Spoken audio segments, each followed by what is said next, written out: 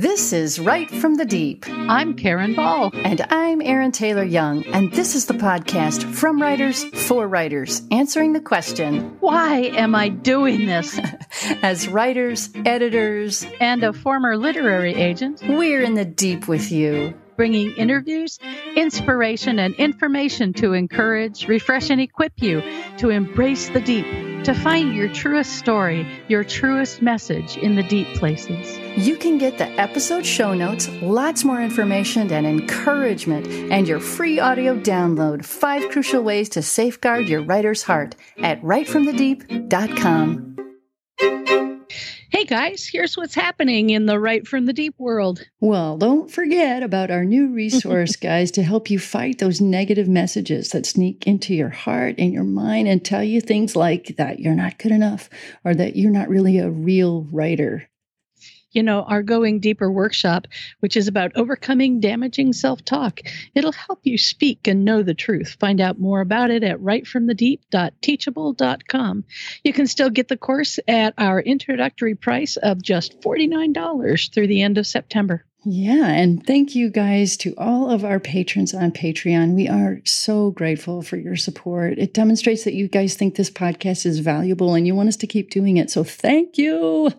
And special thanks to our September sponsor of the month, Tammy Partlow. Yay! Her novel, Blood Beneath the Pines, is now available at retailers. It's set mostly in the Deep South, and it's a tale of prevailing justice, so check it out. Yeah, you can find out more about Tammy and her book at tammypartlow.com, TammyPartlow.com. And now, here's the show. Hello, listeners. Welcome to the Deep. Welcome. We're so glad you're here with us because we have an interview. I'm so glad we're here with Beth White, and I'm going to let Karen tell you all about her. Beth is really terrific. Now, she grew up in the South, specifically North Mississippi, and it has a rich tradition of fostering writers, storytellers, and musicians. She's fond of both music and literature, so she amuses herself by teaching chorus and piano in an inner city public high school by day. That's brave. I consider the bravest of the brave. And she also conducts a secret life as a romance writer by night. Ooh. She tends to be something of a hermit in real life, which I think is pretty normal for most writers. Except in the classroom and on her computer, she's more of an extrovert. And she loves to know what makes her readers tick and what ticks them off and what makes them smile. So, hey, if you like what you hear from Beth today, check her out at www.bethwhite.net. So welcome, Beth. We're delighted to have you here.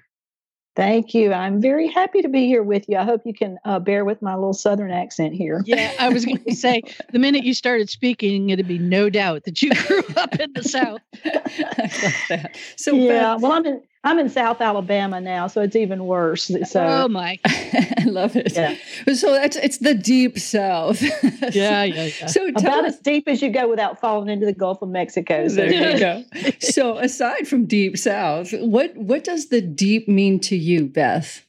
Well, I was really interested in what you ladies explained to me when you were, and when I listened to a couple of podcasts to kind of figure out what you were doing. And I like the idea that deep is both deep waters, as in the challenges that hit us, but it's also deep into a spiritual walk with God. And that really hits me right now as I'm finishing the last 10, 20,000 words of a book. This is where it gets really deep, so. Draw that out for us. What is that? It sounds like it's hard. Tell us about that kind of challenge, that finishing challenge. Oh my goodness. Who is it that said writing a book is like shoving a refrigerator up a hill? I'm glad it was up a hill. Yeah. Well, up a hill. Yeah. That's so true because, the whole thing is hard. Right. But this last part where all of the balls are up in the air and the story is boiled, and it's just everything is cooking all at once. All the characters are in there. Everybody's problems have risen to the top. And now it's my job to make everybody happy again by the end of the book. Yeah, that's not easy. So I'm praying so hard. I'm just feeling so inadequate and overwhelmed by drawing this thing to a satisfactory conclusion so that it makes sense and so that all of the plot threads are pulled together, if not tied up in a neat bow, then at least a satisfactory ending. That's hard. It is hard.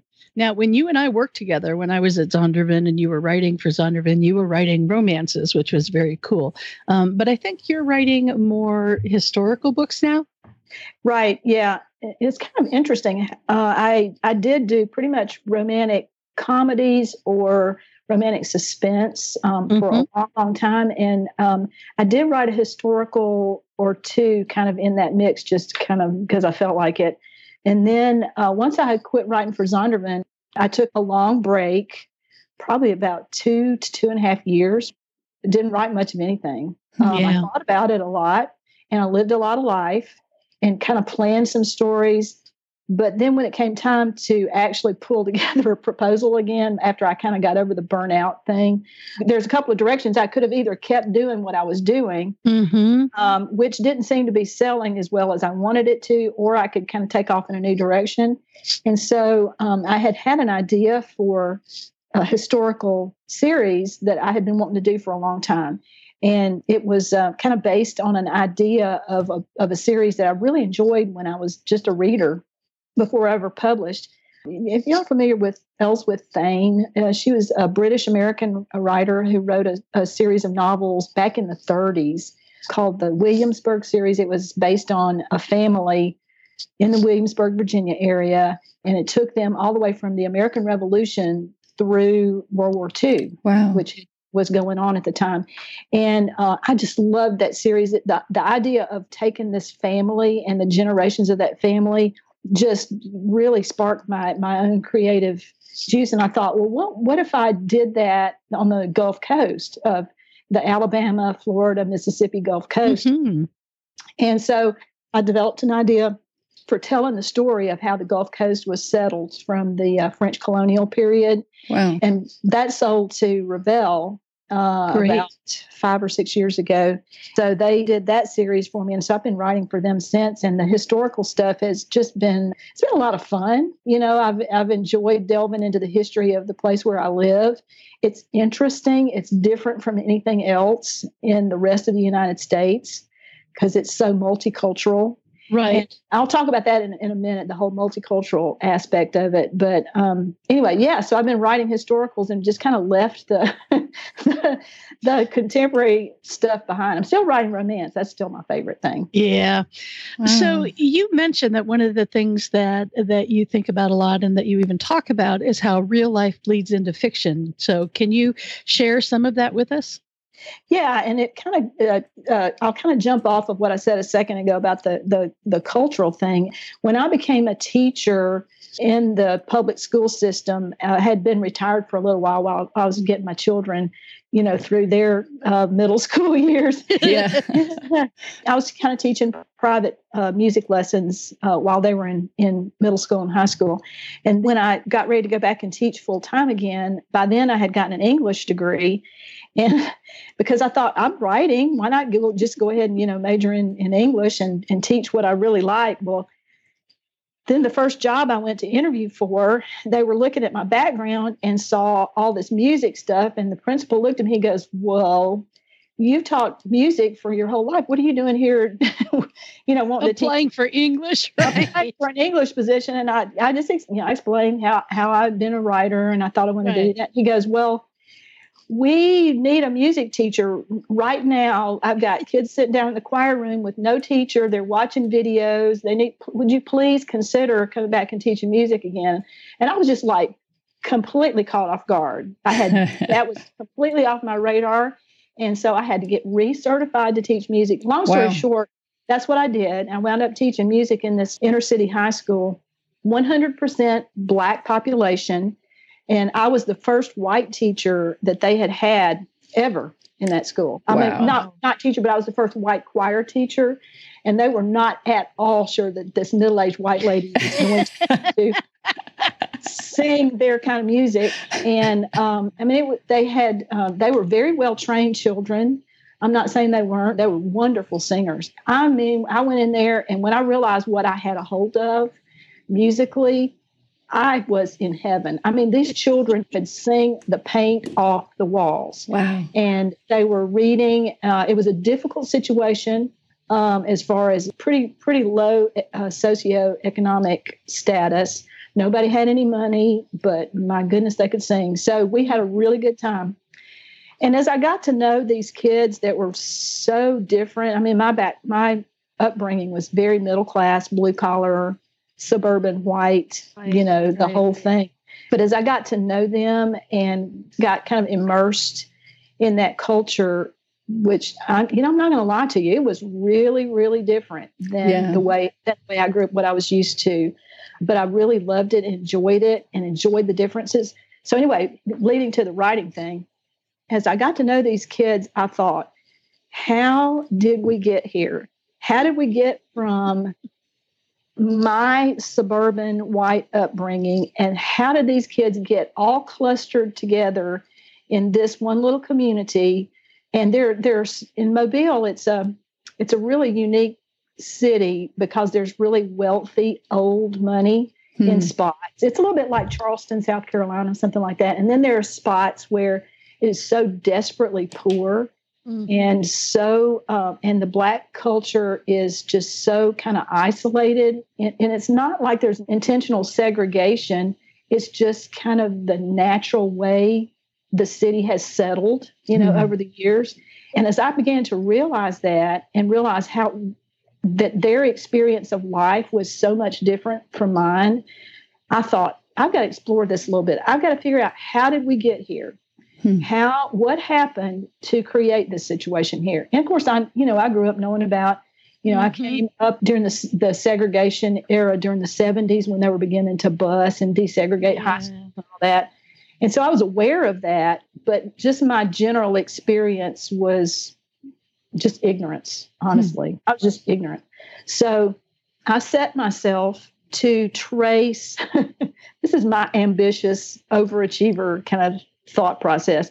I want to trace when the first white people got here on the Gulf Coast, how did we get here? And so I moved my fictional family that I created, the Lanier family, from the French colonial period through the American Revolution, through the War of 1812, and now I'm exploring more Mississippi, but it's kind of the same thing.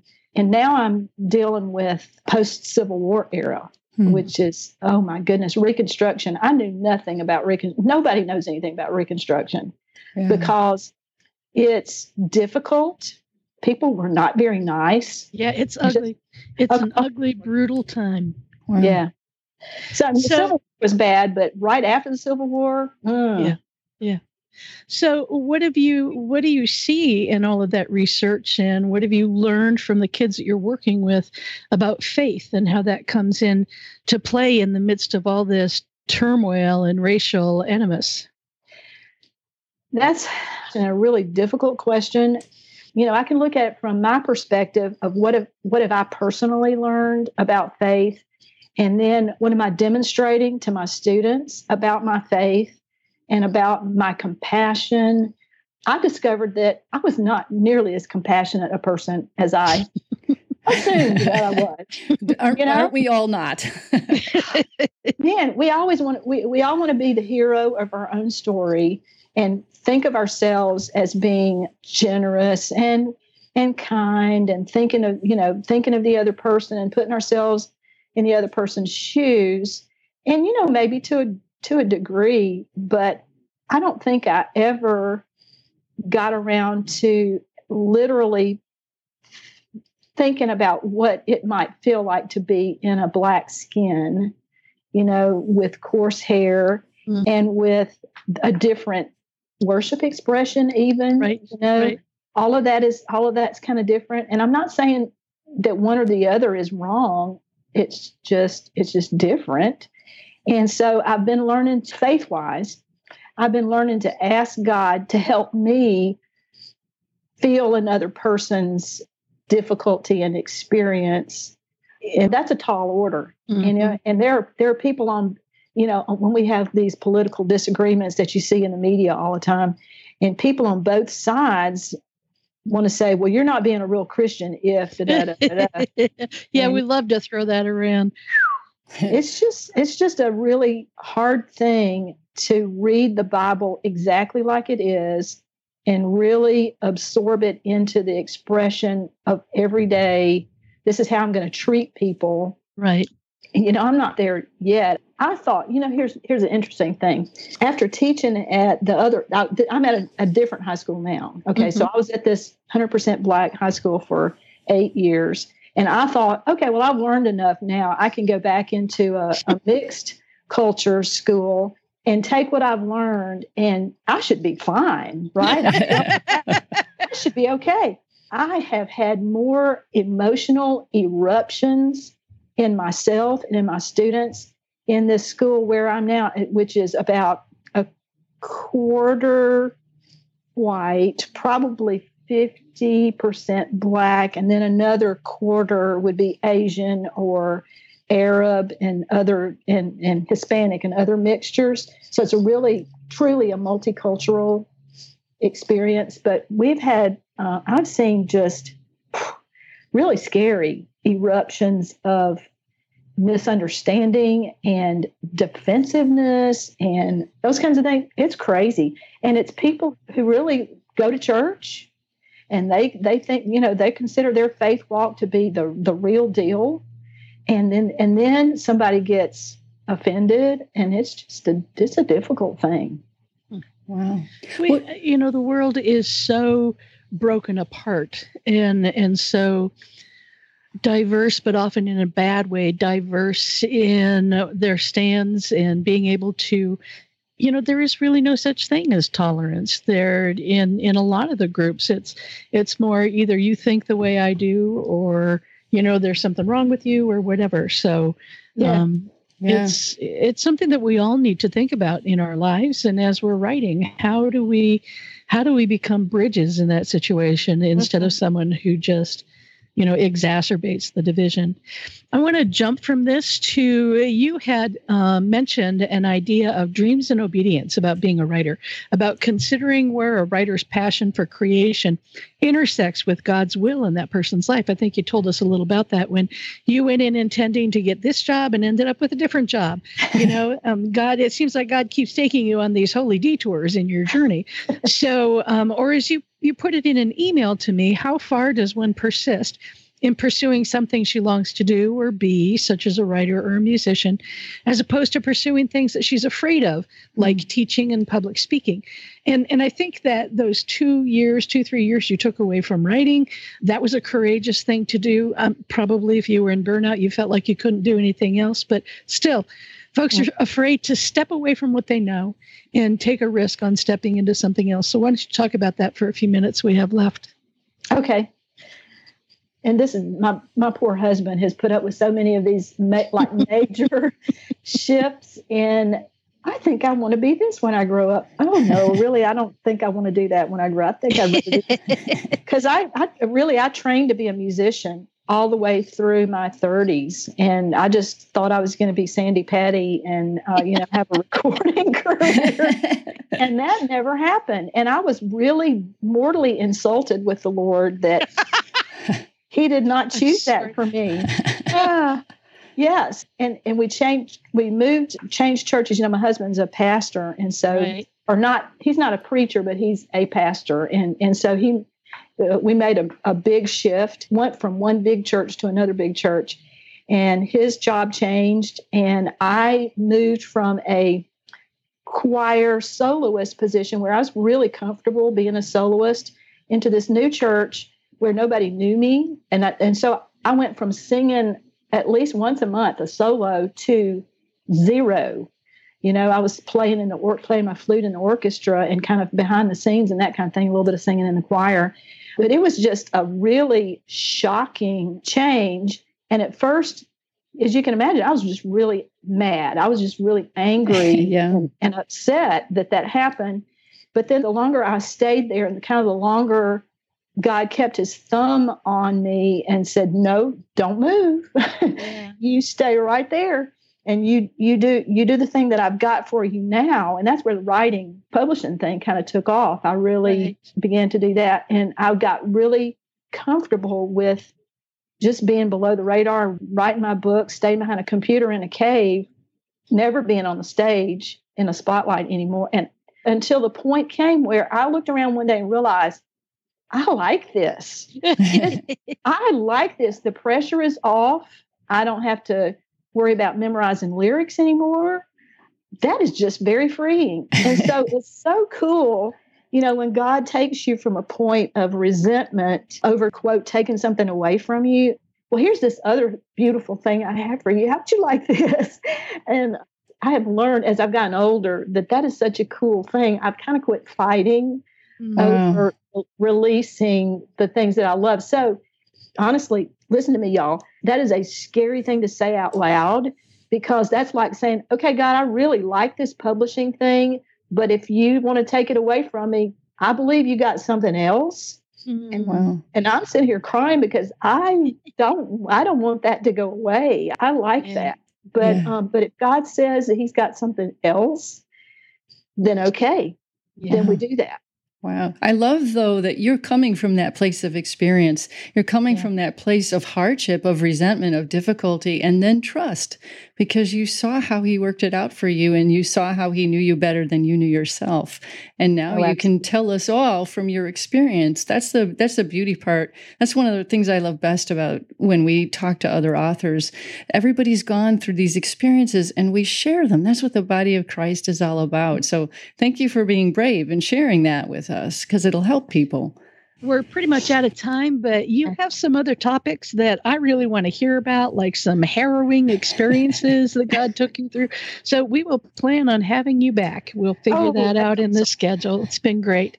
We're grateful for your time here, and we're grateful for all that God is doing through you, not just your books, but the way that you're touching these young lives when you intersect with them. Yeah. So thank you. Thank you for being willing to let go and let God make you into what he wants you to be.